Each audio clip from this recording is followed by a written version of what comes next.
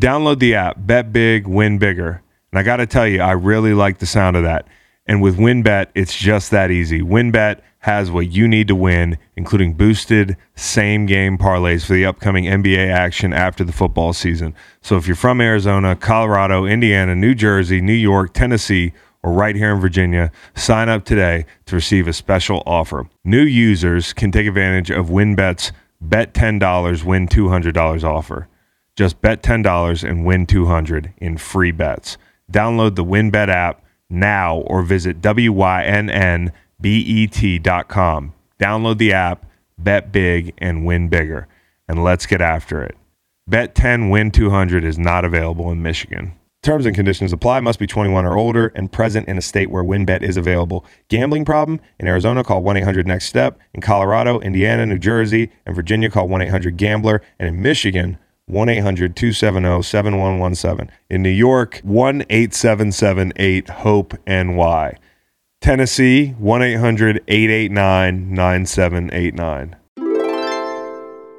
Welcome to the Greenlight Podcast. Got a couple Super Bowl champions today. First, Macon and Chris will give you their little recap on Super Bowl 56. Then Andrew Whitworth is going to join us to talk the Rams this season, winning the Super Bowl against his old team, the Bengals, receiving the Walter Payton Man of the Year award, getting to block for Matthew Stafford, and his upcoming Super Bowl parade plans. Going to talk about some teammates that might have a little bit of fun there. Chris and Macon are going to talk about Richard Sherman's comments regarding Matthew Stafford's Hall of Fame resume. Is it worthy? Is it not? Eli Manning will come into play there. Then Greg Gaines joins us. He's also is going to talk about the Rams Super Bowl win, getting to play next to Aaron Donald, watching that ball fall harmlessly to the turf on the last play, and maybe he's going to create a little Max Gaines. After that, we have a mailbag from you wonderful listeners. Thank you all very much. Have a great day.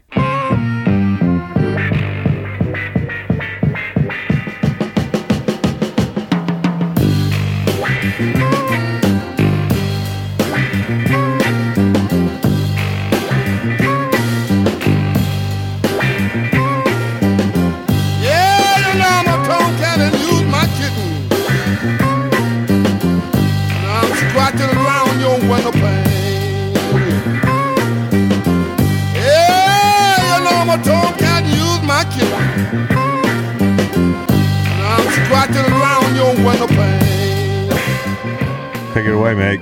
Muncie, Indiana. Hello! Why Muncie, Indiana, though? How did that come to you? Just like that. Just like that? Into my head pictures, yeah. Nice. And sometimes it'll happen like that, Chris, where there is no rhyme or reason. A place will just pop. Want to do a layup line shuffle?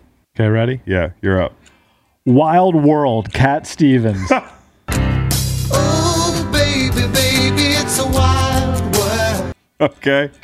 Rock You Like a Hurricane, Scorpions. My kids love that song.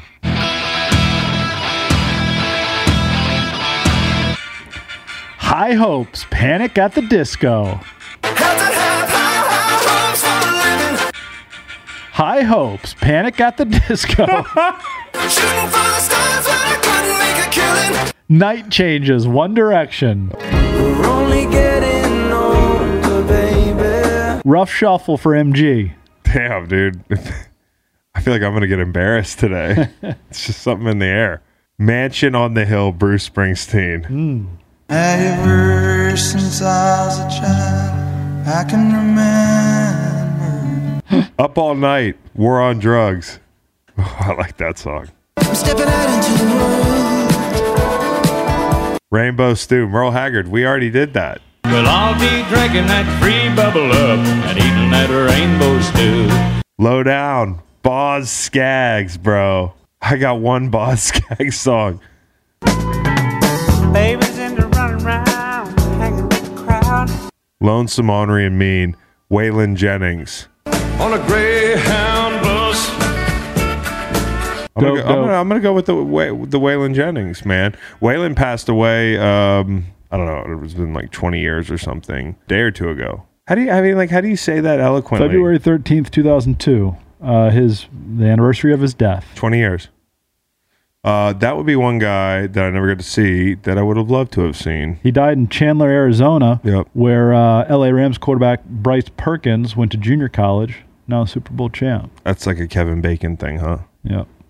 Oh, by Scorpions. That's my nominee. Lonesome, Ornery, and Mean. 2 days after his 20-year death anniversary read. So just That's accurate. Keep that in mind. 3 yeah. days by the time this comes out.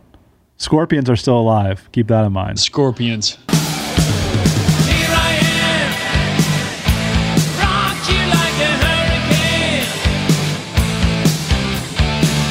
oh my God, what do you have against Dead Country Singers, Yeah. dude? Boom. Do you hear that? Yeah, you might as well be a old actress 6 feet under. Huh? Good choice, though. Terrible choice. My kids are gonna love that choice. Da-da-da.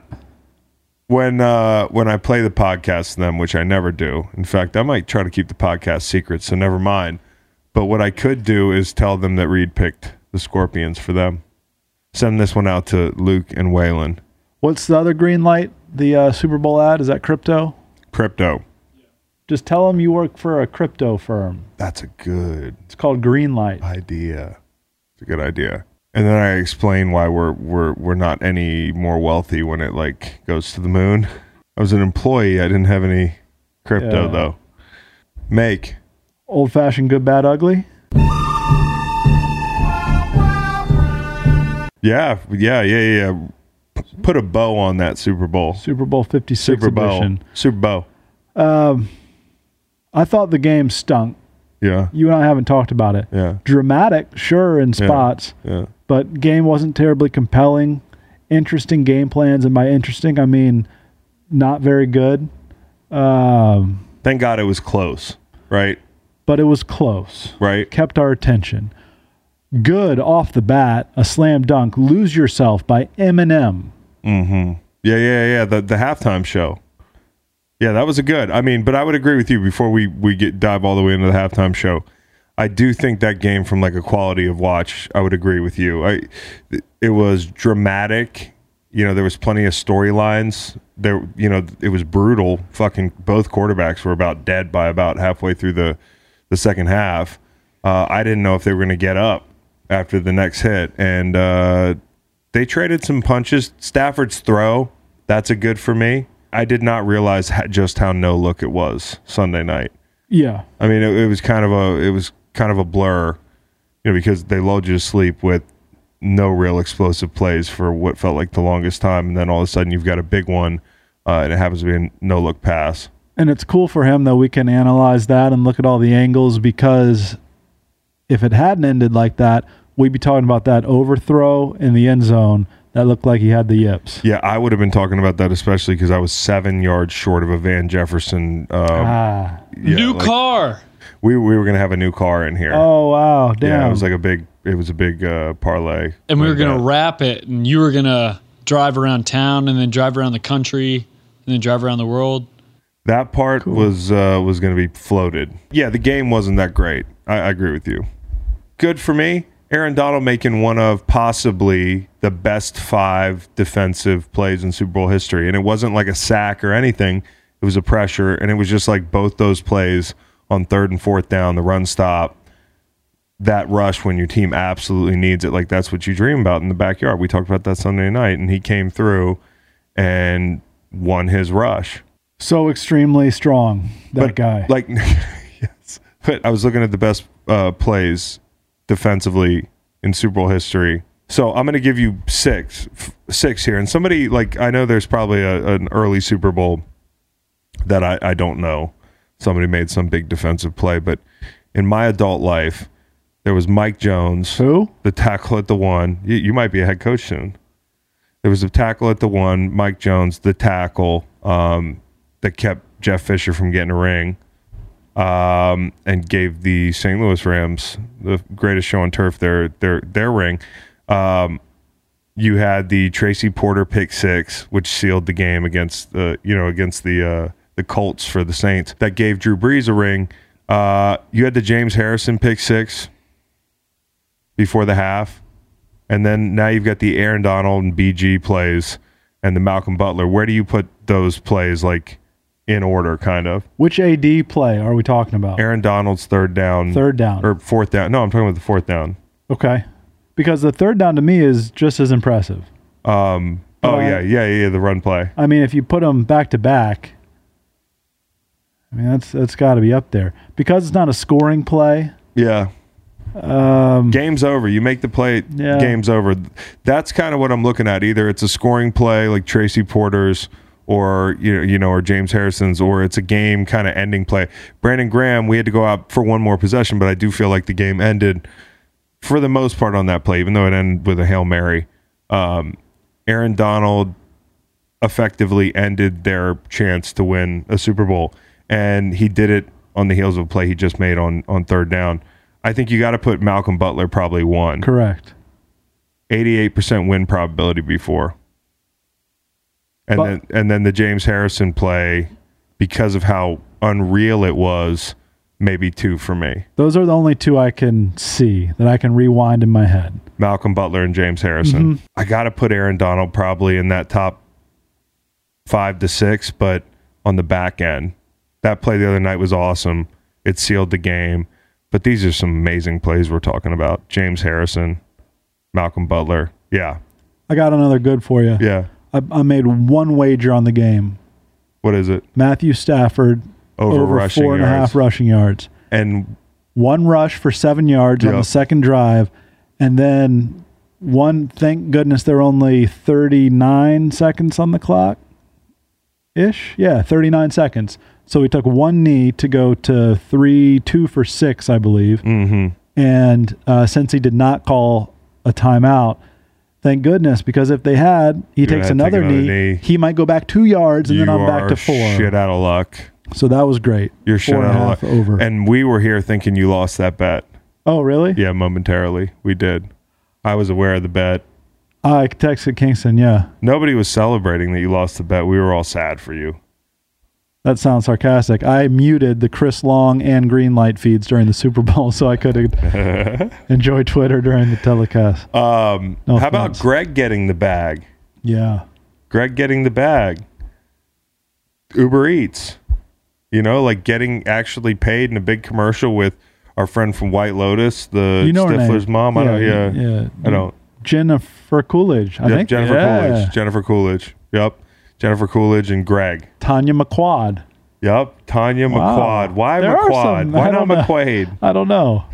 McQuad. Also, you were going to mention the halftime show. Lose Yourself by Eminem is always a good thing. Was he really kneeling for Cap? That was the deal? I don't know. I think he. We had heard Sunday night that. I didn't realize he knelt, and for I had heard. While. Yeah, I had heard that the NFL had shut that down. But that just seemed the way it was getting out was too weird. On Sunday night, it was reported that the NFL didn't want him to do it, but then just yesterday, the NFL said that they were aware of it and had no problems.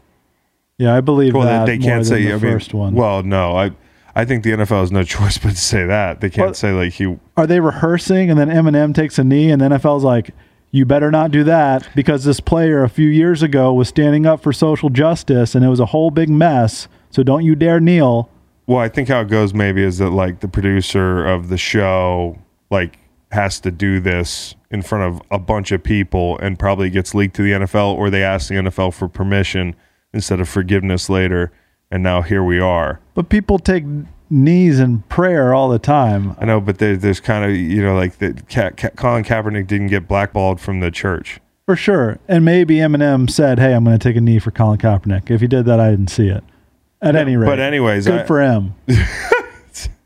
Good for him. Oh, good for M. Sorry. Good for him. Good for M. No, I mean, that halftime show, I called it the other night the greatest one ever. I started, not a debate, it was more of a pile-on of Prince fans that say, bro, you forgot about the Prince show. I don't know if you remember the Prince show.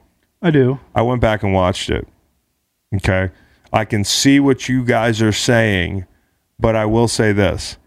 If I wanted to see a concert, I'd go watch a concert. That's a better musical performance. I don't even go to rap concerts. The reason I liked that fucking halftime show the other day is because it made me feel a certain way.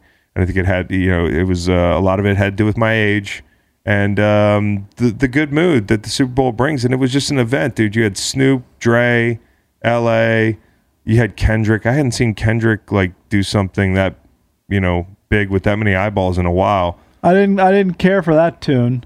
Wasn't familiar with that one. Oh, yeah? Yeah, I could have done without Kendrick Lamar. I could have done without Mary J. Blige. What's your problem with being all right? You got something against being all right? Frankly, maybe, yeah. That might be it. I begrudgingly wake up every morning. And so the Prince deal was awesome. Went back and watched it. There was CCR. There was Foo Fighters. I mean, the guitar is incredible. Prince is a great musician, who I will concede I'm not that into, but Prince is a great musician. Purple Rain. Now, on that topic, a lot of people were like, dude, it rained during Purple Rain. No, he played Purple Rain while it was raining, man. Like, it was raining the whole fucking day. People in my mentions were acting like, oh, come on, man. Purple Rain came on and just started thundering. Dude, it was a torrential downpour in greater Miami for the better part of 48 hours there. They could barely play the game. You really did a deep dive on that. I just looked at it on YouTube. Hey, Shakira was awesome. How quickly we forget. I saw Justin Timberlake do an ode to Prince in Minneapolis. Did you? Likely the year he died or shortly after he died. Justin Timberlake's still with us. I know. Yeah, JT's still with us. He was doing mirrors and such, but also did a little, maybe even it was Purple Rain. There was a Michael Jackson, was there not? Michael Jackson halftime show? Yeah. Yeah. Mm-hmm. I mean, this one was very good. It was very good. And it felt good. We young millennials realize we're now old people. No question. They are marketing to us now. I did, apparently the entirety of the third quarter, I did do, do, do, do, do, do, do, do, do, do, do, do, and my lovely wife said, stop. You were just doing that? You have to stop. Yeah. It was a sick halftime show. Set was dope. That's part of it. Like, the Prince set was cool, but it was about the music. So, yeah, I mean, like that might be ugly, how ugly it was in my mentions, but I upon further review, the call on the field stands, man. It stands. Another good Super Bowl up 15 million viewers, right? Like from last year, pretty much. So, I mean, huge ratings. All hail the Shield. I mean, fuck. And football podcasts. Yeah, all hail football podcasts. I mean, like, think about this. I think you had one field goal game last year in the playoffs as a whole. You had 3 field goal game winners in the divisional round this year. You had 5 one-score games, I think it was, last year in the playoffs. The divisional round was, I think it was 4 one-score games. I mean, even the blowouts this year were entertaining. But divisional round this year, number ones went out for the first time, both of them in over a decade. So you have that divisional round with the, kind of the parity, and then you have 3 kicks to win and an overtime walk-off in the snow. I mean, that was your divisional round this year. And you get the Bills-Chiefs game. This was an awesome playoff, and it got capped with at least a close Super Bowl. Like, I kind of agree with you. It wasn't a high-quality game, but the storylines were thick with 2 Cs, and we had this whole playoff and a big rebound from a year where it wasn't that entertaining last year. Yeah, a bad for me, called an ugly. That damn Super Bowl logo went from the 18-yard line to the 32-yard line. I did not even notice. The 18 to the 32 on both sides. So it took up a total of 28 yards of the field. And so you look down quickly. Yeah. You think somebody's at midfield. Nah, the Shield was at midfield. They're just playing on logos all the way down. Didn't care for it. Make that logo smaller. You know what? You're right. Kyle was saying that too. Yeah, Kyle was saying that, wasn't he? Kyle? Kyle was in studio. That's a good for me. I had Kyle in studio. Guy looks huge on the camera. I kept catching the camera. Well, he was a little higher, too. He looks like a bear sitting on a small seat. Mm-hmm. I mean, we really do look like Russian dolls, as Nate was saying. I don't know if we're saying that correctly. What's the other term for the Russian dolls? Nesting dolls? Nesting dolls. Nesting dolls. Yeah, no, they're fucking big, and they're right there in the high red. And also, The L and the V and the I. The L, the bottom of the L was supposed to be the bottom of the Lombardi, but it didn't quite work. It was supposed to be translucent, and yet it wasn't. It looked like IVI sometimes. If you're going to make these sterile, cruddy-looking logos, at least make them read the right letters. Oh, I'll give you a bad. Kanye got booed, but his kid was in a Howie Long jersey. That's cool, I think. That's good and bad. Now, I hate to see somebody in a Howie Long jersey getting booed, and I hate to see Kanye's kids getting booed, but they weren't booing Kanye's kids. and Kanye was wearing the mask with the holes in it? I think so. Yeah. I really want to know, like, what I really want to know. My biggest fly on the wall is what went into selecting that Howie Long jersey. Was it like just on the table, in the suite before the game? Is Kanye West like my dad, dude? Is that like a thing? Or is somebody in the family a big Howie Long fan? What happened there? Yeah. Well, Raiders is iconic, and they have a great jersey. I mean, and if you're going to pick a Raider, who are you picking? It's either Howie Long or Marcus Allen, Fred Biletnikoff, Stork, Ray Guy.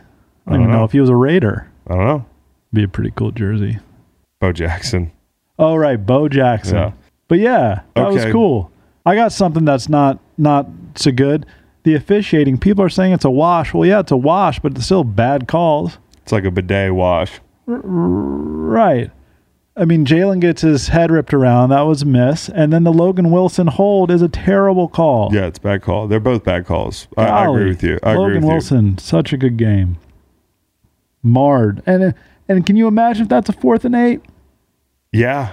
Game-changing call. Yeah, incredible. I mean, they both were bad calls, and I do feel like it was a wash, but it was bad. Yeah, bad. I got a bad. LeBron trying to get a parade because because COVID, Disneyland, that title run kind of sucked. Like, LeBron's like, hey, guys, I think we should all do a parade together. Bring the Dodgers, too. They'd have the Dodgers so far back. Dodgers would be on, like, the last. Clayton Kershaw would be back there like, why are we here? Total wingman. LeBron just wants a parade. 26 and 31, 9th place in the West. Yeah. But let's have a parade for that Mickey Mouse bubble tournament. Well, a good would be Andrew Whitworth. Oh, this just came to me. Are you two the only ones to win Walter Payton Man of the Year in the Super Bowl? And beat your old team in the same year? And beat your old team. Well, you're going to have to be that. Yeah. And potentially retire afterwards. And not get to wear the Walter Payton Man of the Year thing. We'll find out. Fraternity of 2. Maybe we'll find out. And you might want to stick around. I mean, we've not one champ, 2 champs. We've got Greg Gaines, number 91 for the Rams. He's going to join us after. Now, it's going to be confusing for y'all, but this is peek behind the curtain. We recorded Greg Gaines first, but Whitworth is going first in the podcast. Everybody good? We're on the same page. It's a little confusing for us in studio sometimes too. So Big Whit here, and then Greg Gaines. I started taking Athletic Greens because I wanted to see what all the hype was about. With one delicious scoop of Athletic Greens, you're absorbing 75 high-quality vitamins, minerals, whole food source superfoods, probiotics, and adaptogens to help you start your day right. This special blend of ingredients supports your gut health, your nervous system, your immune system, your energy, recovery, focus, and aging. And it tastes great. It doesn't taste like it's super healthy. It kind of has a mild tropical taste that I actually look forward to each morning. I recommend it to the whole Greenlight crew, especially Cowboy Reed. And now everybody's feeling spry. Athletic Greens uses the best of the best products based on the latest science with constant product iterations and third-party testing. AG1 is a small micro habit with big benefits. It's one thing you can do every single day to take great care of yourself. Athletic Greens is also a climate-neutral certified company. To make it easy, Athletic Greens is going to give you a free 1-year supply of immune-supporting vitamin D and 5 free travel packs with your first purchase. All you have to do is visit athleticgreens.com/greenlight. Again, That is athleticgreens.com/greenlight to take ownership over your health and pick up the ultimate daily nutritional insurance. I got Andrew Whitworth here, another world champ. We just had your boy Greg Gaines on just a moment ago. Oh man, it's a special human right there. You know, nothing better than when you look over there sometimes and the defense is doing a walkthrough and he's gotten hot and he's out there in a tank top doing his old motorcycle tank top, you know, doing D-line drills. He does a tank top walkthrough guy. He's a tank top walkthrough guy. He'll get hot in the jersey, just take it off, just let it all hang out, you know, just. Does Greg Gaines think he has a nice body? Oh, no. He just doesn't care. Okay. But here's the deal. This is a podcast and we can edit. So Andrew Whitworth will be put ahead of Greg Gaines in the podcast if you're willing to announce your retirement right here on this show. No. Okay. No, All right. Gaines is more the guy that you're like He tried. shocked. You're shocked more with Greg whether why he even wears gloves or cleats. Like you would kind of think he just goes out there barefoot. Yeah. No gloves. He seems like a no glove guy. You just played a no glove guy in Trey Hendrickson. That was a battle, huh? Like he's a pretty good player. I thought you did a pretty good job. I was like, he's so fucking twitchy. I didn't, you know, like that's a real challenge. Talk to me about blocking Trey this Sunday. Yeah, man, he's an unbelievable player. I mean, I've been impressed with him for a long time. I mean, when he was in New Orleans, I kind of saw him similar to Shaq Barrett. He didn't get many ops, just like Shaq was when he was in Denver, but he was the guy that you always kind of walked away from the game like, man, that guy can play. He just doesn't play many snaps. And so it's like he only gets these third down ops. So if he doesn't win, you don't hear his name a lot. And that's how he was in New Orleans. And then all of a sudden he gets some guys hurt. And that last season he blows up and kills it. And then, you know, Cincinnati signs him, and obviously he has, does it again and has another amazing season. I think he's one of those guys who's going to be a really good rusher and obviously sets the tone for those guys defensively with the effort he plays with. He's a special one. He'll be a big difference maker for that defense for years to come. Absolutely. Is that a team that you're like, you know, it's been 5 years now. I don't remember how you left. I don't know if it was cordial or not, but you see them 2 weeks ahead of the Super Bowl and you're like, okay, what's your first thought when they win that football game? When you realize you were going to play the Bengals, like, is that one of those things where you're like, I don't hate the Bengals, so there's no draw in playing your old team? Or you like, this is going to be fun? Yeah, I thought it was going to be fun. I mean, to me, it's kind of one of those things that for 11 years I'd been there and done everything and had a lot of opportunities to win a lot of football games and have a lot of awesome teammates and love the city and be so embraced there and us to be so involved in the community there that it's just a special place to us. So we kind of saw it as more like, wow, we could never draw up, you know, my last game possibly ever any better. I mean, how could you possibly do it? And so it's like, to me, that was kind of one of the draws where it was like, man, this is just honestly, it's kind of no stress because it's kind of like I feel a little part of both places. I can't wait to just go play in the game, try and compete and win because I really actually love both teams and love a lot of the people in both buildings. And so I thought for me, it was like, man, it was just an unbelievable 2 weeks. It was a lot of fun. Yeah, that's the thing people don't realize. A lot of the staff and people, you know, they stick around. So it's a lot of those folks. A lot of the people I'm looking at, like I'm excited for Merg, who's holding the sticks for you guys. I'm excited for Reggie, the trainers, and those guys. And the fan reception was pretty great for you, like with the Cincinnati fan base and that sort of thing. Yeah, it was awesome. Even, you know, after the game, I left and went to see my family outside after we'd celebrated some in the locker room and ton of Cincinnati fans around. Got to take a bunch of pictures and kind of just see some of them and them love me up a little bit. And it was cool to have some of those interactions. Been a long time since I've seen some of them. And so that was fun to do. And then, yeah, like you said, all the kind of people that you don't think about that, you know, are still there and still have something to do with the team. And even the equipment manager who was like the third or fourth guy when I got there in 2006 is now became the equipment manager and then now is like the football ops guy. Oh, and nice. So it's like cool to see him. Like he was the young buck, like coming in like me, like a rookie in 2006. And now here he is running football ops. And so it's just neat to see some of those guys in the positions they're at now with the organization. And you all kind of came up together. That was pretty cool to see some of those guys. And then, you know, 2 days earlier, you're named Walter Payton Man of the Year. So big congratulations. I text you, but one of the best people, man. For people listening out there, you know, I always talk about when I did that literacy fund a couple years ago. Big Whit just stepped up. You know, you and me had played against each other, but we hadn't had a drink off the field, hung out for more than 5-10 minutes. And for you to just step up told me a lot about who you were and who you are as a guy and all the stuff you've done off the field. So what did that feel like to get your name called, and like talk about the kind of the build up to that and going down there and trying to focus on the game, but also that award popping up on Friday night or whatever it was? Yeah, it was wild. I mean, you know, you think of all the different things you get to do throughout your time in the league. And for me, really, it's exactly what I talked about. It's just like little investments in people and places and teams and everything else that kind of add up over time and lead you down certain roads.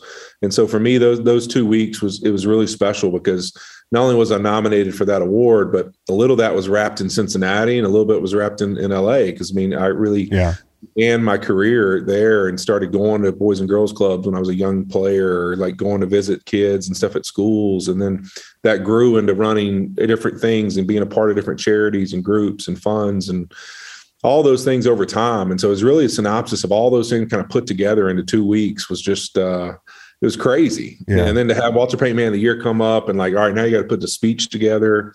Think about all that kind of stuff. And you also are playing in the game. So yeah. How long did the speech take? How long did getting the speech together take?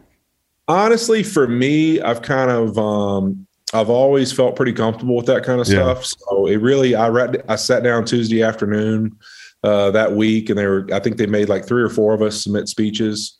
And I just kind of sat down, you know, after I get done taking care of some stuff with the body and stuff like that on Tuesday afternoon. I sat down by a fire pit and kind of wrote down some thoughts and really just kind of went off the top of my head and then just used kind of the prompter just for, you know, if I'd forgotten something I wanted to say. That prompter is big, though. For those who haven't heard it, tell the story of Derek Barnes. Yeah, that was a great little aside. Yeah, I mean, really special. It's so I was literally, we played Detroit kind of mid-season, I believe it was, or maybe early in the season, actually, probably week 5 or 6.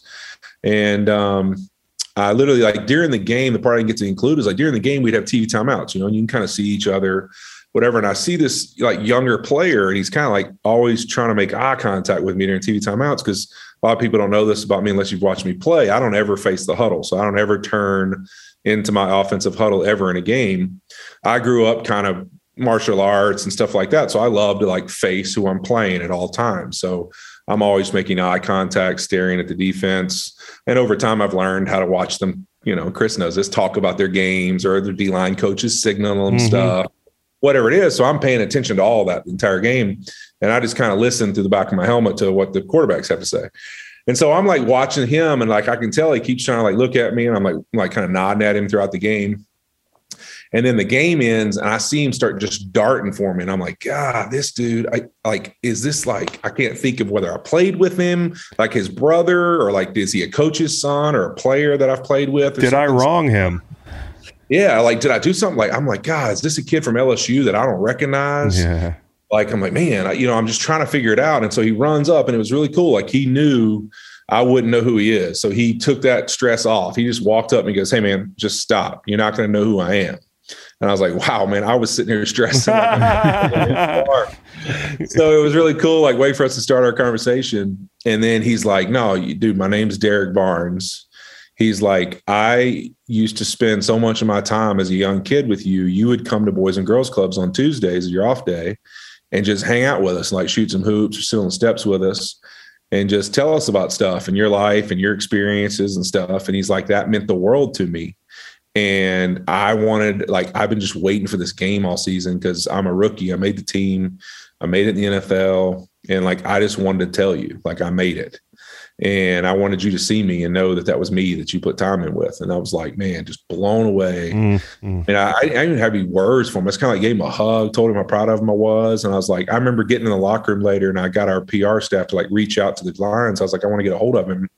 Because I was like, I don't feel like I said anything. Like, I was just like frozen. I didn't know what to say. You know what I mean? Just a cool moment of like, wow, okay. And I kind of in that time is when they nominate you for Walter Payton Man of the Year for the season. And so that kind of was happening all at the same time. And I was just thinking, man, like, wow, what a full circle moment like getting nominated for this. It's the 5th or 6th time I've been nominated. And then really him kind of sharing this with me. And it goes all the way back to 16 years ago. Mm-hmm. It was just a wild deal. And then he recently here has tweeted a picture of us actually when he was a little kid, us hanging out in the backyard somewhere, like outside the Boys and Girls Club throwing the football or something. So that is so cool. And probably makes you feel kind of old a little bit. Oh, there's no doubt about that. It's like probably just a little bit. I mean, like he looks 19, so I'm like, geez. I mean, technically, you could be running up to me telling me I might be your dad. Right, exactly. I'm like, who's the guy you played with that would make you feel really old? That like was the 15-year vet when you got in the league in Cincy. Well, Ted Washington was the nose guard. Holy shit! Wow. Yeah. I got in the NFL. And I had Dante Hall on my team. That was pretty cool for like the first camp. All right, so you're getting ready for the Super Bowl, and I could never ask you this question as your buddy. Like, had you lost this game, because it's too painful, is what I hear. But like, what's it like losing a fucking Super Bowl, and how did that weigh on you going into the second one, where you're like, Rob Ninkovich told me, like, he goes, you'd rather be 1-15. So was that first Super Bowl weighing on your mind, or did you use it like positively? I think we used it positively. I think it was one of those things that we kind of felt like, I remember feeling when we played that game, like we almost kind of thought, all right, we were so good during the regular season. We played really well. We had this break against New Orleans at the end of the game where they don't make a call, but we thought we were the better team in that game. And, and it was like one of those things where it kind of felt like we thought we were just going to show up and play. Yeah. We're just going to show up and play and we're going to win the game. Like it's just, it's like one of those feelings. And I can remember this one, it was more about enjoying the moment, enjoying the week, kind of knowing what we were. And that was really, if you look at our season, just the mental toughness level of just a lot of things, losing guys, games not going always how we wanted them, but always finding a way to have a drive or have a moment where we could find a way to win the game. And it didn't have to be pretty. And I thought in 18, we were that kind of team, but we kind of lost that. Like somehow we forgot that was just part of it. Like you had to find a way to win those games in the fourth quarter. And in that game, we just thought it was going to be a rout. And it was like, all right, man, we're going to just play our best game ever. And we're going to win the Super Bowl walking away. Right. And the reality is like when you get in that game, those two teams are so good that 3 plays might literally be the difference in the entire game.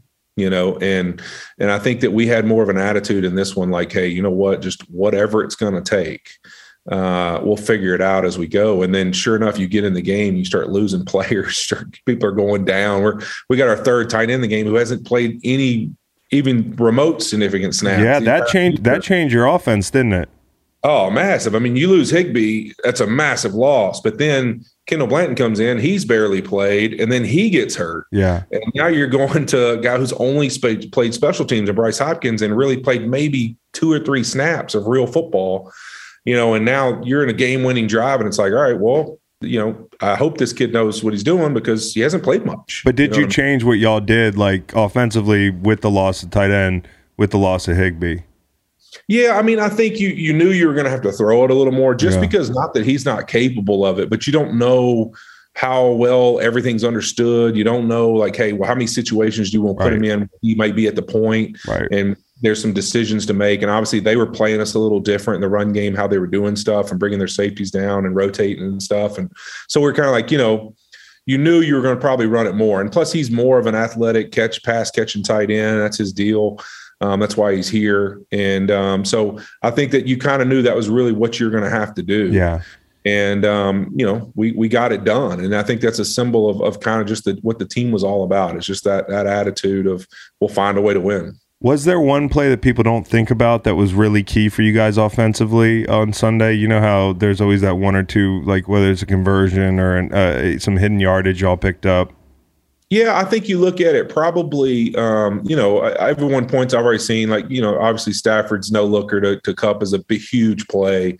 The fourth and 1 conversion by Coop on our kind of jet sweep action, big play. But I thought what was a sneaky kind of big play for us down there was when Cam Akers, got like 6-7 yards there on one of those shotgun runs down there on like second and medium. And it kind of put us in that situation where because a lot of people don't realize this, that 14 and in yardage range, when you're first and 10 at like the 13 or the 14. The worst. That's the worst for It's like, man, for an offense, it's brutal. Yeah. There's not gaps, there's not big windows to throw it in.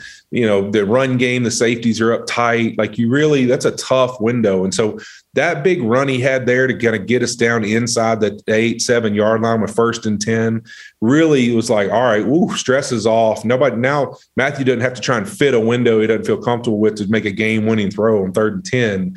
Now you're inside that window where there's like everything's up. And that really, I thought, kind of relieved some stress there on that drive and was a huge play for us. Talk about how banged up like the quarterbacks got in that game. It was so physical. Weddle was out there playing with a busted up, wing. And he was a month off the couch. I'm like, it's incredible. But I'm looking at, Stafford's entire season, and I know a lot of times now, and this is a new thing in the NFL, like when I was young in the NFL, nobody had any agents to tell people what was wrong with you. But when I heard what was wrong with Stafford, I actually believed it. Like, because generally he's been like he's had to deal with a lot of shit through his career, and I just know like some of the hits he took against like Jacksonville, and like he was probably banged up. How banged up was he now that the season's over? Can you let us in on that? Like, you don't have to tell us specifically. Yeah. Was he fucked up? Well, I mean, I think you look at his career, he's had some really significant injuries in his time in Detroit. Yeah. I mean, the thing about significant stuff is like, yeah, you get past them, but they're not going away. I mean, they still exist. So when you start getting through a season like this where, you're getting hit and you have opportunities where we're playing in big, big games, like I always tell people, I mean, the people who think that there's not a difference in like the teams who are 2-14 every year, and when you're 14-2, it's a massive difference. When you're playing big football games every week and you're playing the number one team out of every division, playing big games on Monday Night Football and Sunday Night Football, there's just a whole different juice to it, and it's a different kind of game. And so you're playing in big, big moments, a lot on the line, and you're going to have moments like that where he's having to fight through stuff and be tough for us. And I couldn't have walked away from it being more impressed with just his level of toughness and his level of just like, who cares? I mean, he never once complains. He never tells a soul. Right. Like he just rides. Like you'll get up. It's like you stop a play. I look, I find him like, oh man, there he is, like on the ground. You help him up. And it's like the dude like needs a rocker to get off the field, right. And it's like, but he don't say a word. He's Buddy Lee, dude. He's got Buddy Lee energy. He just throw him off a building. He's good. And he does. And he just like walks to the sideline. He's like, oh, I'm like, dude, are you okay? He's like, oh, I should have got rid of it a little sooner. Like, it's like, that's it. Like, that's all he has to say. It's unbelievable. How makes you want to block for him. Oh, dude, it's you can see like that's one thing being around him. You realize how magnetic he is. Yeah. Like, there's so many people. His circle is so big. There's so many people that are every game for him that are his friends and family and everything else. And it's not like him trying to get people to the game. It's like all these people just want to be around him. And you can see why, just his attitude and how he carries himself. Yeah, he's incredible. I'm so happy for him and so many guys. I mean, like I just mentioned, Eric Weddle, you had a magical weekend. Aaron Donald has a ring now. I mean, like that just validates what's already damn near a perfect career for him. It really did feel like a little bit of a fucking movie. I mean, just everything that happened for y'all. But before it all, and we kind of touched on this, I can remember watching the Tennessee game and thinking, this team's not a Super Bowl team. Like, that's just me being real. Like, what did you think at that point in the season? I thought when we left the Green Bay game, really, after kind of that stretch, where it's like you lose to Tennessee, you end up losing to Green Bay as well. It's like Stafford was banged up that game. You don't have to say anything. Yeah, he's banged up. He's fighting through stuff, and I thought we really kind of somewhat circled the wagons and said, "All right, look, how like we got enough talent, we got enough ability. There's no reason why we can't be a Super Bowl football team, other than like how do we find the best way for us to just kind of calm down and just play complimentary football." And that's literally was our only focus. Like when we went to the Jacksonville game, which is kind of the start of the streak, it was like, hey, how do we play complimentary football? Like, how does the offense just make sure the defense is in a good spot and the defense makes sure we're in a good spot and teams find a way to just keep contributing and making some splash plays for us. Yeah. And let's kind of, if you go look at the Jacksonville tape, it's like we start playing some big linemen. We start playing some 13 and some 12, which we're always just an 11 team. And it's like just kind of hitting people in the face a little bit, saying, all right, let's just start smashing people a little bit, being physical and just kind of like learn, like kind of get back to the basics of ball. Like, you know what, take care of the football on offense, play good defense, and have really good sound special teams. And then let's let our talent do all the rest for us. All the extra can come from that. And I thought that really settled us in, and then we kind of just built from there. And it's like we almost like started over and said, all right, let's start building from this moment. Yeah, and you had to figure out what to do with Odell, and Robert Woods was banged up. I felt like Sean did a lot of really good adjusting. I think he's done a lot of really good adjusting over the last 3-4 years. When you look at it, you know, Todd Gurley not being a part of that offense, you know, some of the O-linemen that left, like, you guys have had to adjust a lot of things, and including in this year, hitting the curveball a few times. So I think the Sean McVay factor is huge. And for a guy that was on the cusp of, you know, losing another painful game to Kyle Shanahan, I know that matters to him, to now he's a world champion. What a swing of a couple weeks. Talk about, like, what he meant to you guys down the stretch. Like, what's his mindset at halftime? I can remember I had 2 head coaches in the Super Bowl, very different approaches, very different, like, mindsets. What has Sean McVay's mindset been, and was it any different for the second time? Yeah, I thought it was great. I mean, I really thought the last month and a half of the season, just all throughout the playoffs, he had a tremendous attitude and mindset. Like, he just kind of knew he had a really good football team, and all he had to do was just be himself and just lead like he always does, and things were going to work themselves out. It's just almost like he had that constant resolve and attitude about it. And I can remember the NFC Championship at halftime. It's literally like, hey, you're down 3. You know, they're kind of being, you know, same kind of games, kind of going the same way it's been going. What are you going to do to change it? Yeah. And it's like in the NFC Championship, he literally just walked in there and he's like, hey, guys, listen, like, I refuse to believe we're not winning this football game. Like, all I know is you guys are about to go out there and you're going to find a way to win this game. I refuse to believe any other result. And that's all you need to understand. And we just walked out. It was like almost this complete resolve that one way or another, who cares whether it's pretty? Like, I feel like at times you can get caught up into, like, what does it look like? Like, hey, man, you know, I want the ball to look a certain way. And it's like, dude, when you start playing great football teams, it's by any means necessary. Like, find a way to win. I mean, that's what the great ones do. And you don't, you know, I'm a golfer. I always say they only look at the scorecard, right? And you can get a hole in one. If you shank it off the wall, you ain't got to tell anybody that. As long as it went in, hey, no, exactly. Yeah. And to me, that's what great football is about. When you play great teams, you find a way to win, whatever that takes. And so I think that was kind of the attitude and mantra that we kind of developed going into Jacksonville is we're going to be a physical football team and we're going to win by whatever means necessary.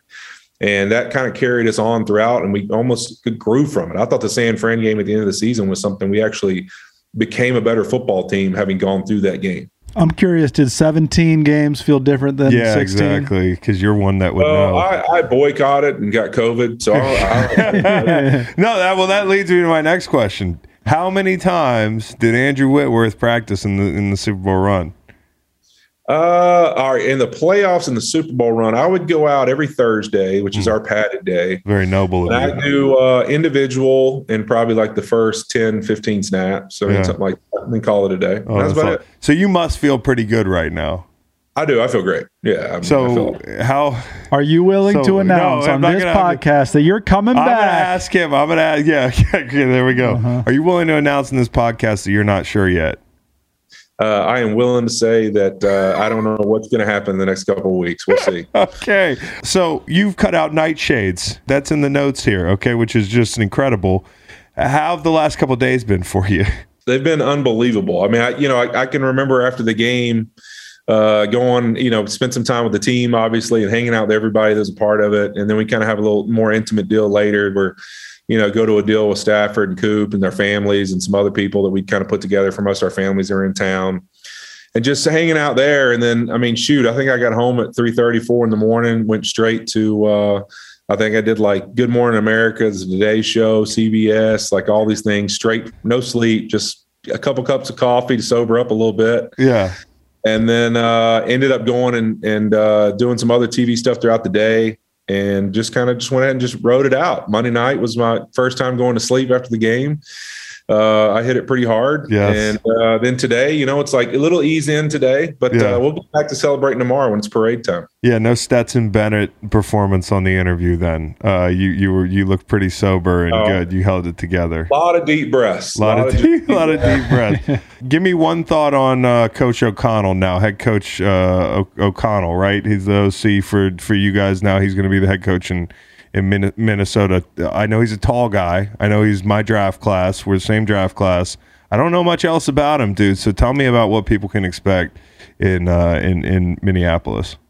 Yeah, he's a great dude. I think very similar, probably from my time being around him to Zach Taylor. I mean, I think they have similar, what I would say, like personalities and kind of, one of those guys that's really sharp, going to be a guy the players love to be around, going to have kind of similar to Sean in the sense that he's going to be a real guy that's going to believe in like speaking life and positivity and energy into the building and doing things a certain way and big on culture and all of that. I mean, I think it's been enjoyable for Matthew, for Stafford. They've been together, working together all season, and I know Matthew thinks a lot of him. And I think Kevin will do a great job, man. He's a detailed guy. He kind of helps us every week by putting in our packages to pick up all the different things defenses do and the third down, second and longs and stuff, and always commands the room really well. So I'll be interested to see how he does as a head coach.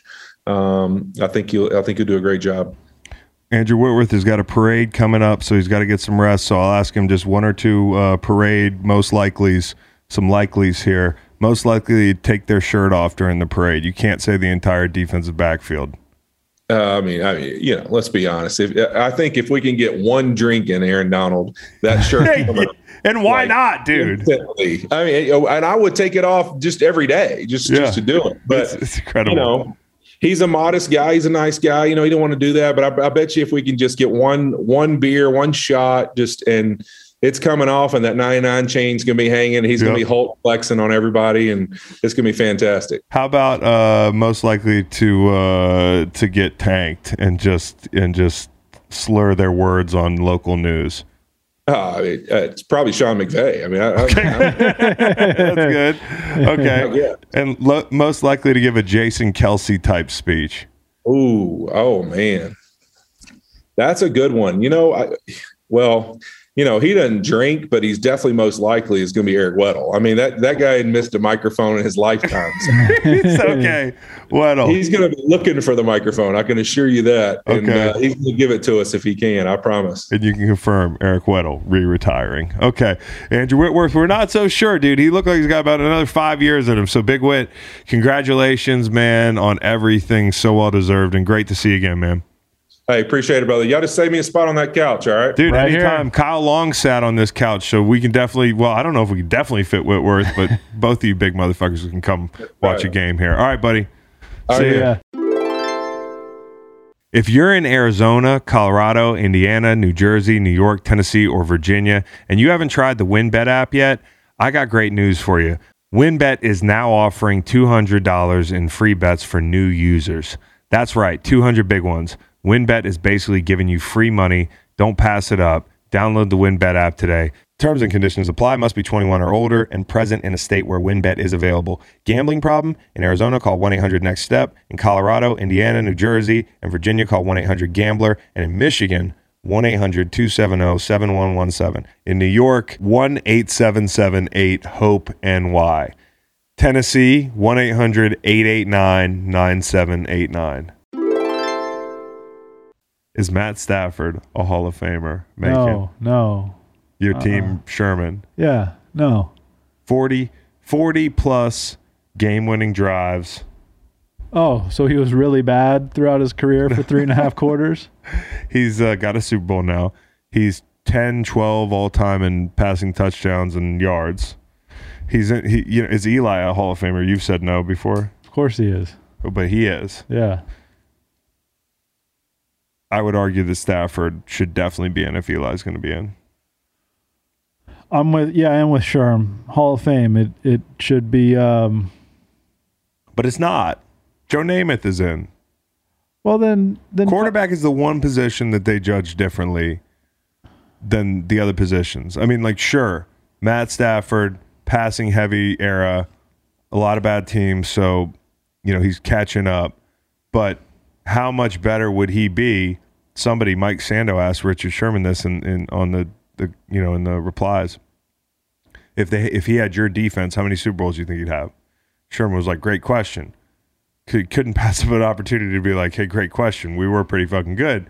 But that just goes to show you with the quarterback thing, I just feel like this is a very unique situation where he validated all those bad years. Prime Matt Stafford with a good defense, going to compete for a Super Bowl every year. I don't know, man. I don't know. I mean, like... There are 362 members. Yeah, it's not exactly like fucking... Does your dad want to keep It's not exactly like being a a justice or something. Maybe it should be. Maybe 1 in, 1 out policy. Ooh, that relegation. That big fella knocks on your door. Hall of Fame. Mr. Long, we're going to need that jacket. No, he's not the Grim Reaper. The Grim Reaper is always like a little guy with an iPad. Somebody that you wouldn't like. Josh McDaniels type. Yeah, Josh McDaniels comes to your door. Yeah. Sorry. You got to go. Yeah. No, I hear you on the Eli part of it. Well, it's not just Eli. Like, I just know what the Hall of Fame has kind of boiled it down to for quarterbacks. And it's kind of been this sliding scale of fame, titles, and regular season numbers. And it depending on who it is, it's more or less emphasized when it comes to the winning and the Pro Bowls and the accolades. Like, I get we should go off Pro Bowls. Like, if a guy has 6 Pro Bowls, that probably means he was pretty fucking good. But, to tell me that Matt Stafford didn't go to Pro Bowls with regularity, I mean, he's only been to 1, I think, that matters. It just doesn't, because Mac Jones went to a Pro Bowl this year. Okay, like, you're going to tell me that Mac Jones, who probably end up with more Pro Bowls than Matt Stafford, if he plays this current level, like if Mac Jones played like Mac Jones this year for the rest of his career, made 5-6 Pro Bowls, you're going to tell me he'd be your surefire Hall of Famer over Matt Stafford? There are only 26 quarterbacks in the Hall of Fame, according to the Hall of Fame. Same number as of head coaches, 26 head coaches, 26 quarterbacks. Now there's only one quarterback on the field, 48 O-linemen, 38 D-linemen. We're slowly getting up to 362. Now, there were a few dual running back quarterbacks there for a while.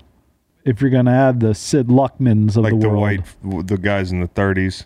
Yeah, you might get the number up closer to 30, but I thought that number would be higher, 26. Yeah, and listen. You're going to tell me Matt Stafford's one of 27? Judging by who they put in the Hall of Fame in the past, he's also... He also had a great postseason. I mean, like the one run they went on. I'm not saying, listen, if I had a lean, I lean yes based on the context of the people that are in the Hall of Fame. I just look at some of the people that are in the Hall of Fame and I say, Matt Stafford's numbers are up there. I know that like it's a different era and I know he didn't have the Pro Bowls, but like somebody said, like he played in Detroit, Richard Sherman was like, yeah, well, Calvin Johnson went to the Pro Bowl all the time. I'm kind of like, well, yeah, name 5 Pro Bowlers outside Calvin Johnson and Matt Stafford in that entire era in Detroit. Name them. People weren't going. So, I don't think judging him on not going to the Pro Bowl is the way to do it. And not winning playoff games, well, he has now. And he threw for 1,100 yards and a bunch of touchdowns and big conversions and gutsy throws. He wasn't perfect, but he was really good. There are also 26 contributors in the Hall of Fame. Do you think I one day could be in the Pro Football Hall of Fame if we keep at this long enough? Maybe. Maybe. Can you by your 32nd birthday be first in yards and like third in touchdowns? And see, that's what I'm saying. Like, it's not as ridiculous as Richard Sherman made it sound to think Matt Stafford could be one day in the Hall of Fame. He's also 31, 32 years old. He's going to play another 4 or 5 years. Yeah, keep going. I'm just saying, of these 26 quarterbacks in the Hall of Fame, I've heard of 26 of them. I think probably at one point they were the best quarterback in the league at that time. I don't think we can say that about Stafford. Not true. Joe Namath wasn't. Okay. Terry Bradshaw wasn't. Okay, maybe not Joe Namath. Joe Namath had one of his seasons, he had a 1-to-4 touchdown to interception ratio. And he started in 8 games. Troy Aikman wasn't the best quarterback in the league. Yeah, he was. 95. You think? Maybe he was. But he also had the weapons. He sure did. Matt Stafford's better than George Blanda. Nah, that's crazy talk. I see what you're saying. Let's fantasy draft quarterbacks for next year. Stafford's going what? 11th? Well, he's also the part of the point is like what might have been for me. Okay. Like it just justifies all the numbers before this year. The first chance he had, and let's not act like the Rams, although they had some really good players, were a super team. I mean, they had some really good free agent acquisitions, but they weren't Vegas best odds to go win this thing. I know he's racked up numbers. It's never looked like, oh my God, look at how good he is. And especially in the Super Bowl. And I get it. He's older and he was banged up. And I think that no-look pass puts him in the Hall of Fame. The no-look pass was sick. He doesn't jump off the field as one of the best players on the field. That's fair, and I see that side of the argument. I just also know that a couple guys are in, and you take another 4 or 5 years of this guy's career. I don't think he needs to win another Super Bowl, but once you have the one Super Bowl, it unlocks the potential of your name being up in those rafters predicated on your stats. And now he has that one unlocking factor. So we'll see where it goes the next 4 or 5 years. I don't think it's as ridiculous as Sherm put it. Well, he's got Aaron Donald to thank for that. Well, he does. Well, Richard Sherman has the entire Legion of Boom and a dominant front to thank for his enshrinement one day. Now into maybe a future Hall of Famer, Greg Gaines. I got Super Bowl champion, number 91, Greg Gaines, on the other line here. I was asking Greg how he's feeling. He was saying he's sore. That was an incredibly physical playoff run, wasn't it? Which game was probably the biggest rock fight you guys were in? Definitely San Francisco. Yeah. They give us a tough time every time we play them, and they're really good at the run game, and stopping them is always tough. So that was definitely, I think, the most physical game in the playoffs. What was the mindset going into that thing? Because we talk a lot as former players about who has the upper hand when a team has lost to a team twice, playing them the third time. Kind of that maybe it's a mental edge, maybe it's a scheme edge, but something's up. And then what goes into y'all's kind of game week? I know McVay was I'm not thinking about it, but as players, how much were you thinking about it? Well, I mean, dude, I feel beating a team twice in 1 year is tough. Right. And I was like, all right, they beat us twice. There's no way in hell they're beating us a third time. It's just not possible. There's no way. And they didn't. So, I mean, that's what I was because I've had to do it in college too. When you play a team the second time, they're pissed off. They really want to win. They have, like you said, a little edge. And I think there's definitely an advantage there for sure. So I was glad we won when it counted. So you're sore, you're sore, you're tired. I don't know. We were going to set how many hours of sleep have you gotten? We were setting over under at 9.5 since it's been 2 nights. Dude, last night I got some good sleep and about 0 on Sunday night. Okay, so I'm taking I'm going to take the under. Well, he told us it's probably the under. Well, what was last night? Last night could have been 12. Yeah. Well, last night was from I went to bed at 9 o'clock until 7:30. Ooh, there it is. Damn, he knocked it out in one night. There it is. But that's true, though. You got to get that one night. It's usually the second night after the Super Bowl. Yesterday I was dying. I was sitting on my couch dying, and I looked at my phone and I seen the AD at Disneyland, and I was like, that sounds like the worst thing in the world right now. He's such a nice guy in a lot of ways. He's got a big heart. I'm pretty sure he found a way to dig deep and do Disneyland, but holy shit. I had 1 hour of sleep. Oh my God. What was the party like afterwards, man? Oh, the party was awesome. They had Gunna there and Dioro. It was sweet, man. All guys making those. I don't. Is that like the baby? The baby, yeah, something like that. Okay. Like that. Just like that. Just like that. Take the fans through from the minute the Super Bowl ends, the craziness on the field, your timeline of finding your family, changing your hats, the beers. Talk to us about the first 4 hours after the game. So right when the game ended, obviously we all ran on the field, confetti's flying. They're passing out hats and shirts. They do the Lombardi, hand out the Lombardi. We all take pictures with it, hoisted it up, gave it a couple kisses. Did you kiss it? You kissed it. Yeah, of course. Did you look to the right and be like, who's the fucking guy who's kissing it right before me? I did. was my friend Mike. I was like, damn, I got the sloppy seconds. Oh God, you got Mike sloppy seconds. But then, we all everyone started the family started coming out. Like we all got a couple people that can come on the field. So it was cool. My dad and my wife came out there, got some pictures with them. Like they were meeting all the guys and stuff. And then we all went in the locker room. There was a ton of cigars, beers. We all had the goggles on, throwing beer everywhere. It was sweet. It was awesome. There's a lot of videos on social media. That first beer will have you on a little bit of a buzz there after a game like that.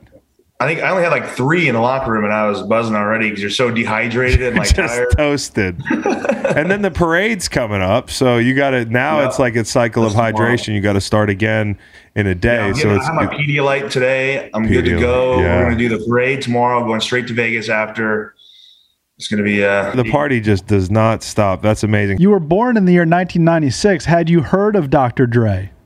I have. I've heard of him. That's good. Right. What were you thinking when The Rock was yelling? That was one of my biggest questions, dude, because you got to wait so damn long to play in that football game, all the build up, the whole thing, and then The Rock's out there in a Smedium just doing a wrestling promo for 3 minutes. Dudes are out there standing at the 40-yard line trying to stay loose like it's Madden and the game is paused. What are you thinking during that thing? Dude, this game was nuts. Just waiting an extra week sucked. I wanted to just get that game going the week right after, just get it done that Sunday. So we had an extra week. And then you have to stand in the field for an extra half an hour before the game. They sang 4 songs. It's just I just want to get this kickoff going. Because you know how you have the butterflies, it's our first snap. Yeah. So you're just sitting there, nervous as hell, waiting for this damn kickoff. And can't stay loose. Imagine being old. Stay warm. We're all over there on the sidelines. Imagine being Eric Weddle, who was fucking on the couch a month ago. He's barely hanging on. He's just get me through this Super Bowl. He's got to do plyometrics for 30 minutes while they sing those 4 songs. A recital breaks out. The recital of national anthems and God Bless America. I'm only 25 and I was struggling out there. Those dudes are that dude Weddle's 40. Yeah. What was that like when Weddle came back? I love E-Dub. He's a good dude. Great energy. Were guys shocked that he was able to do that? I don't know. Was he training his ass off, being ready for a run? Well, he just he said he was he played basketball a lot. He was playing basketball every day, and he was keeping up with keeping in shape. He was working out every day. Yeah. And obviously that shit worked.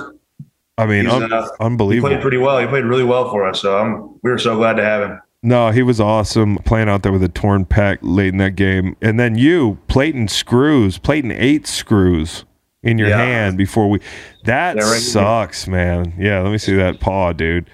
How did that feel the first time you rolled that thing out there? 8 screws in a plate.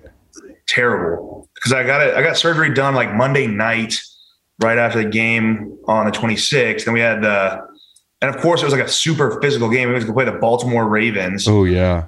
In Baltimore. I still I wasn't sure if I was gonna be able to play or not. They said I could as long as I can handle the pain. And I was all right, I'll figure it out. We had to cast it up. I really didn't even use it that much that game. I was playing with one hand. It hurt really bad. And then I got on one play, Taylor Rapp put his whole I had my hand on somebody. Yep. Making a tackle, and T-Rap put his forehead right into it full force, just right on my hand 5 days after surgery. Friendly fire. That's always the thing that hurts the most. Taylor Rapp, now married, right? Or engaged. I don't want to skip the engagement part. But did you guys know that he was considering doing that after the game? Yeah, he told us I think he showed us he was showing us the ring at breakfast before the Super Bowl. We were eating our pregame meal. He had it in his pocket. And he was showing us at the table, and I actually found Danny for him. I was because I was looking for my wife, and I saw her, and I was T-Rap, she's over here. Oh, that's amazing. He's the John Stockton to that engagement. Yeah, but what if you had lost? Yeah, what did he have? He probably didn't. Then they might not ever get married. Wow. Yeah, they would have never got married. So that's crazy, dude. I mean, that love was on the line. Love was on the line for T-Rap. All right, so talk to me about this, because I thought everybody thought you had a really big mismatch with these guys. I mean, it was no secret they were giving up a lot of sacks. You watch a Kansas City game, they did a little better job, but you guys do such a good job pressuring with 4. Some of the games you guys run, you set up Floyd on a sack. What are you thinking in the first half when the numbers aren't there yet. Is it just a stay patient thing, and then the second half kind of the gate, breaks open and the floodwaters come in? We knew it was going to be like that because we knew like they couldn't handle what we brought, so we knew they were going to be everything was going to be quick game. We weren't going to have any time to get to them. Right. Like I remember looking at they had like some stats up on the scoreboard, and they were showing like how much time the quarterback has to throw. He was at like 1.87 seconds on average time to throw. Yeah. We were getting there. We were getting good pressure. We had to wait to that point in the game where he has to drop back and he has to sit there and read and he has to make those decisions. And that's when sacks start coming. Do you feel like playing with Aaron is actually a benefit in pass rush? Because I used to observe that, it's nice playing with Aaron, but then the clock is going to speed up a lot of times. Like people are going to be so terrified of him that the ball is going to come out in 2 seconds or less. That's true. He's like, that's true. But on the other hand, you're playing next to Aaron Donald. Well, because I mean, coming from college and stuff, I always got I was the guy that got all the double teams. So now I get one-on-ones, which is cool, and it's something I never really got to do. So I mean, it's really fun playing next to him. I wouldn't trade it for the world for sure. When somebody like pokes Aaron in the face mask after the play or like gets the last shove, are you guys all just like, hey, dude, why are you doing that? Yeah, it's like what just went through your head right now? Yeah, because that will toss you across the field.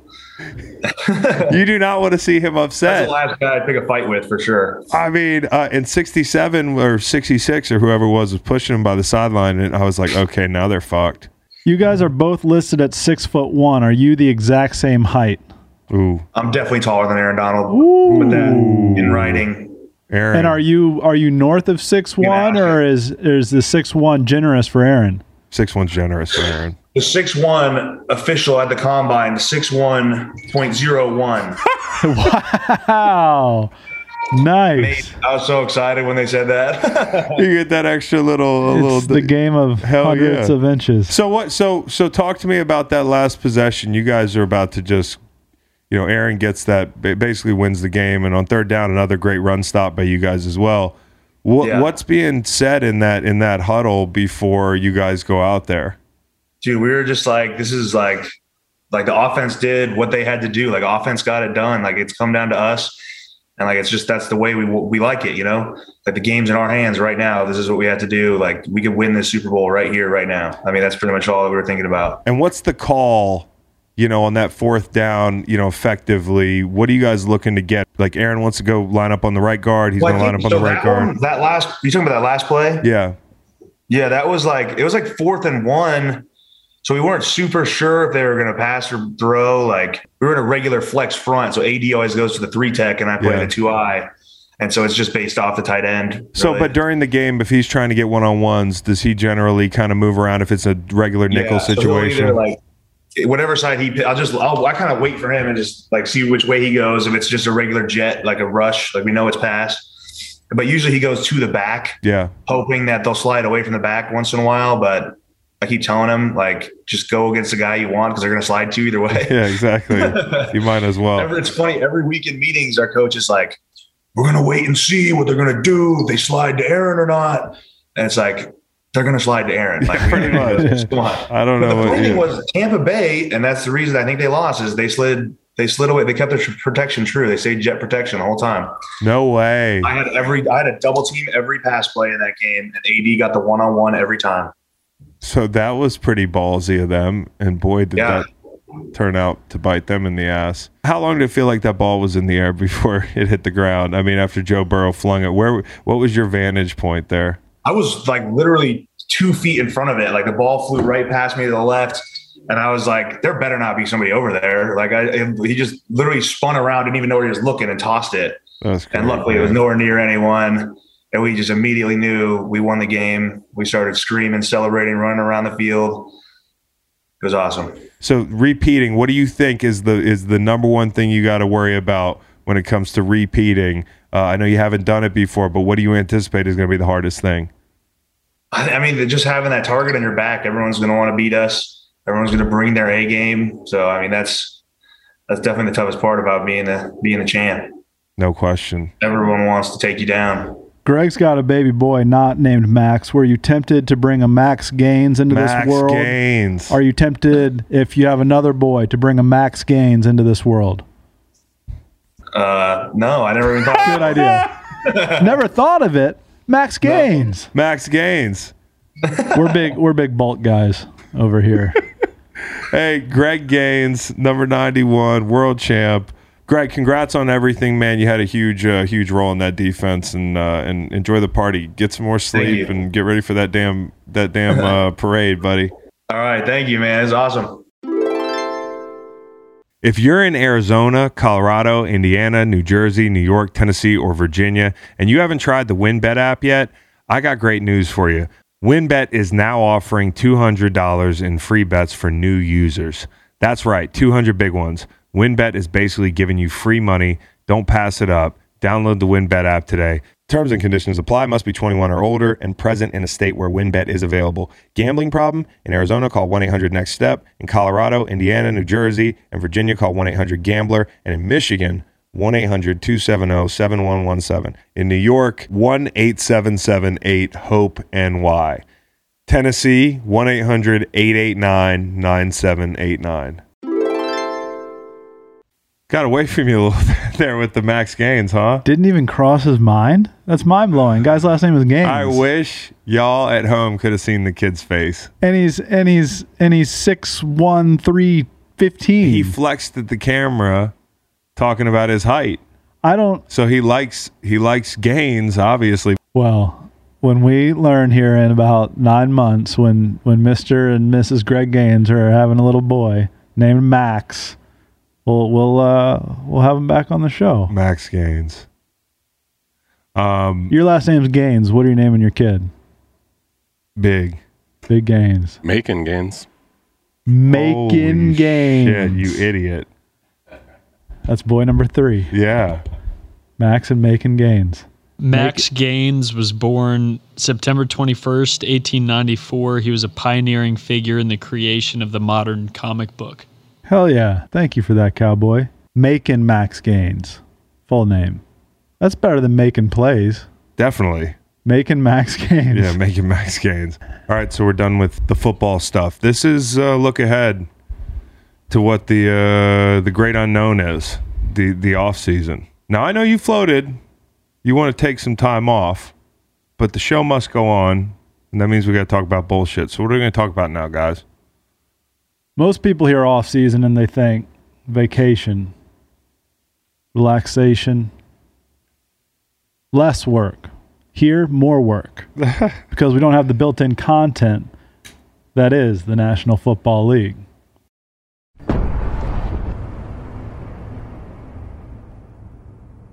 We'll roll some mailbag here. This is from @co_mo_joe.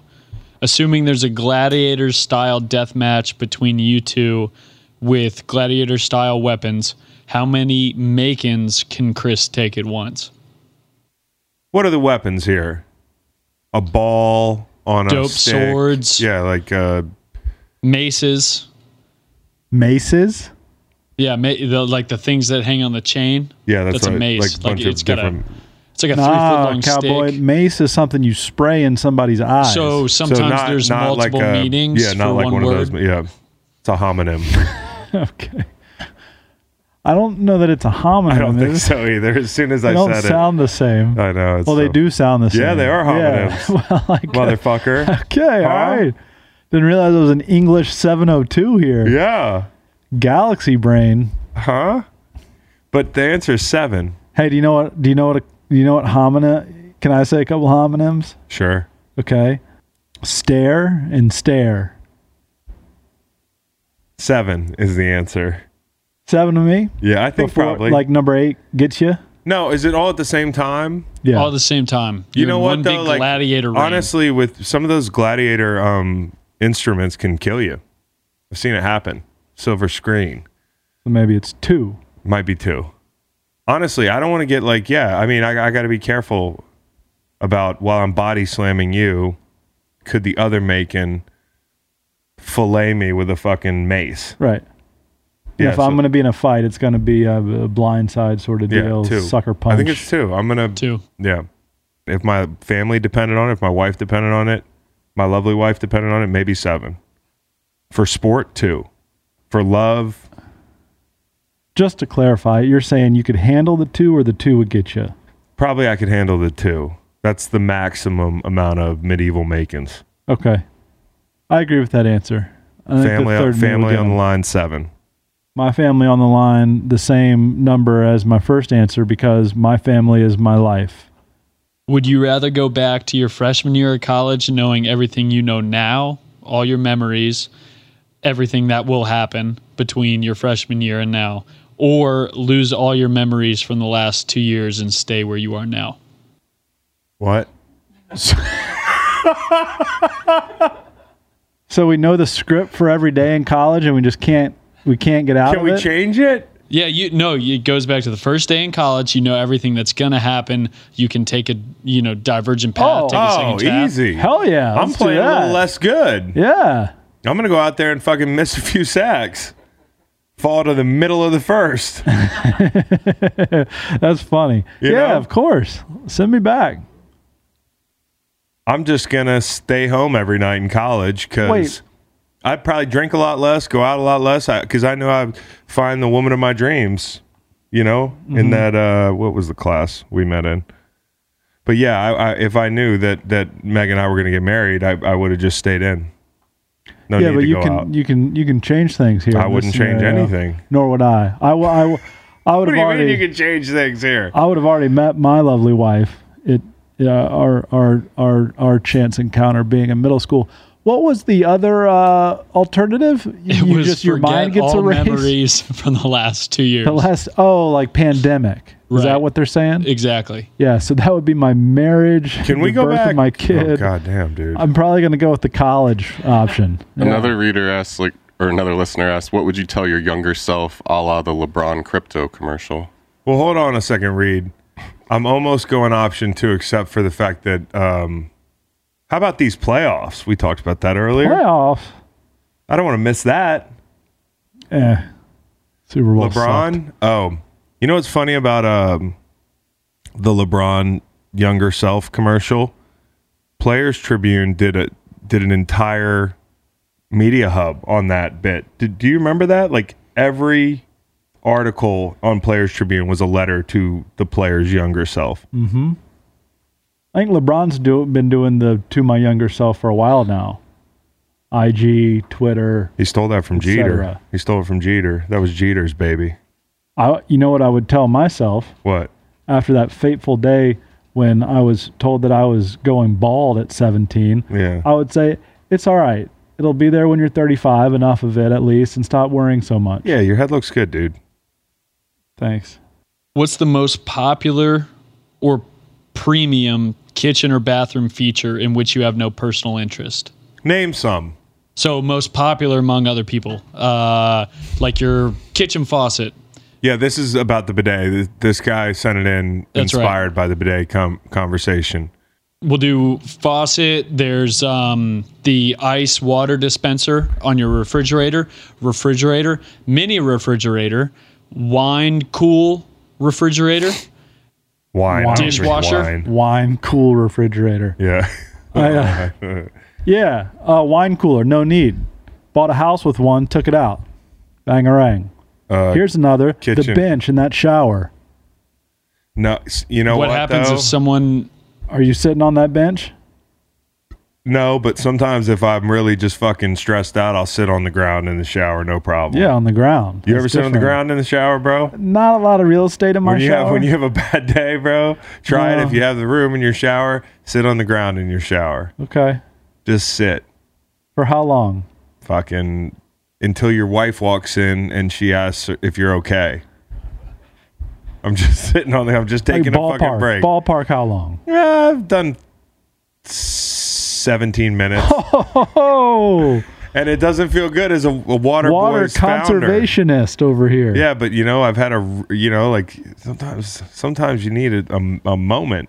Or 17. You know what? I worry more about the almond milk in my fridge than the 17-minute ground showers. Yeah, heard about that. Kitchen appliances. I don't use the microwave. I use the microwave a lot. It probably is giving us cancer. Probably. So Do you is- have so is- one so of is those the- toaster ovens instead? No, but I have the oven. How about this? I got this There's a Bluetooth. broil I function. got this Aura ring. Finally, jammed it on my pinky.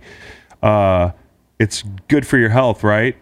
It's also Bluetooth activated, so giving me cancer at night, but also helping me sleep more. Yeah. Scale. Don't need one. Oh, kind of like speed limit. I don't need to see a speed limit posted. I go with the flow. I go with how the road feels. Just like I don't need a scale. Right now, for instance, I'm out of shape. Need to get in shape. Vanities. I'd like to one day transition away from vanities. Which part of the vanity? The whole thing. The entire thing. Yeah, I would. Okay. The vanities are what's wrong with society. It's the first thing we do when we wake up, and that's why they call it a vanity, man. We might need to. Yeah. We might need to. Hold on a second. You wake up in the morning. First thing you do after you check your phone is you walk in and you look at yourself in your vanity. Mm-hmm. A lot of body image problems, a lot of shame from the night before for a lot of people. A lot of like, am I getting older? Get rid of vanities. Little fucking school desk with a cup and your toothpaste. That's it. And there's The a essentials. sink. A sink too. No, you fucking brush your teeth in the shower, dude. Wow. Live simple. Okay. What if Bunch of people with Patagonia gear. Live simple. What if I could just There repackage it the hard cut? What if I could just repackage the name? Maybe it's a terminology issue. It's I not don't think vanity. so. Take the mirror off the vanity. It's manatee. Manatee. Yeah. One of my favorite animals. Ah. Yeah. Cattle of the sea is what they call them.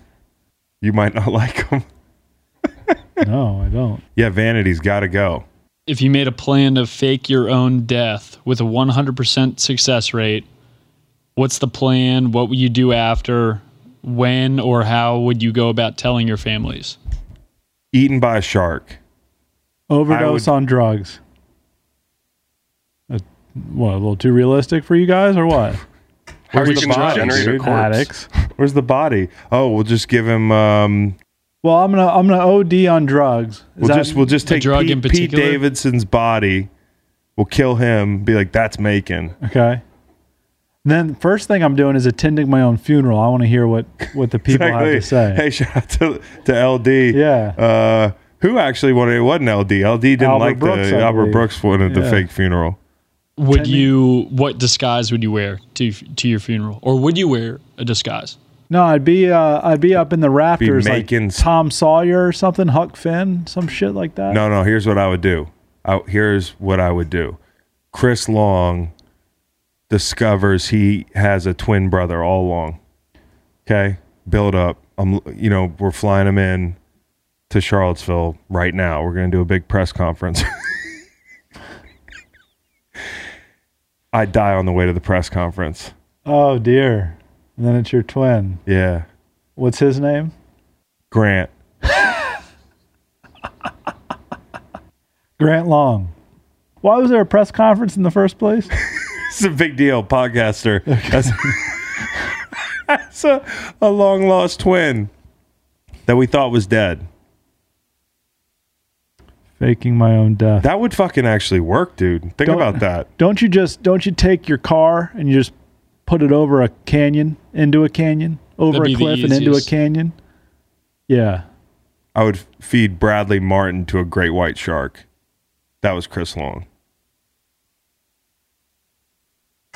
I would pretend to save people from a burning building, but actually just sneak out the back. Oh, that's smart. That's really smart. Oh, that's good. You should set the fire too.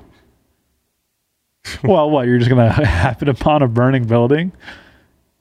I mean, you got to fake your own death. Yep, exactly. Set the building on fire. What building? Studio J. Hey, hold on.